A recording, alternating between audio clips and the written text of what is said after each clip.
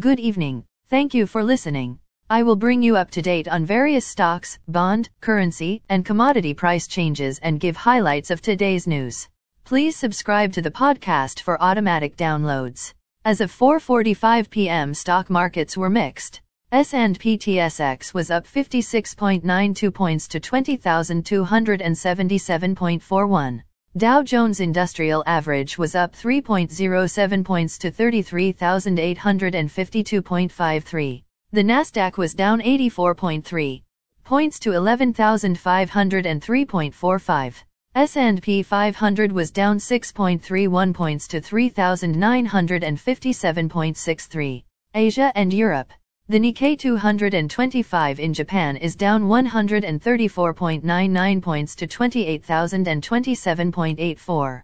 The China CSI 300 is up 115.18 points to 3,748.42. The DAX in Germany was down 27.91 points to 14,355.45.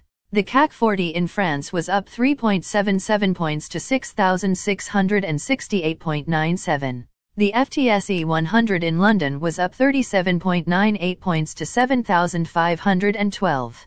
Commodity markets.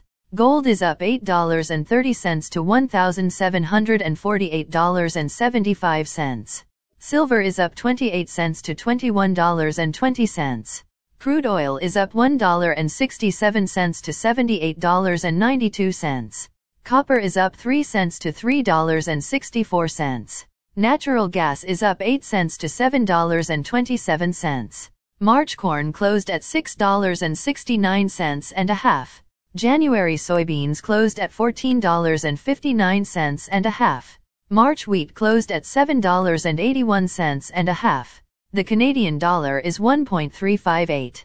The Canadian 2-year bond yield is 3.99. The Canadian 10-year bond yield is 3.01.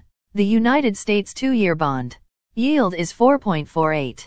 The United States 10-year bond yield is 3.75. Bitcoin is at $16,462.40. Highlights of today's news. Analysts believe price paid by Royal Bank for H.S.B.C unit is high. Stats Canada says economy grew at 2.9% in third quarter. Suncor to keep Petro-Canada unit after strategic review. Shaw remains optimistic it can complete deal with Rogers. International Monetary Fund to revise downward economic forecast for China. Again, thanks for listening. For automatic downloads, please subscribe on a podcast app or platform.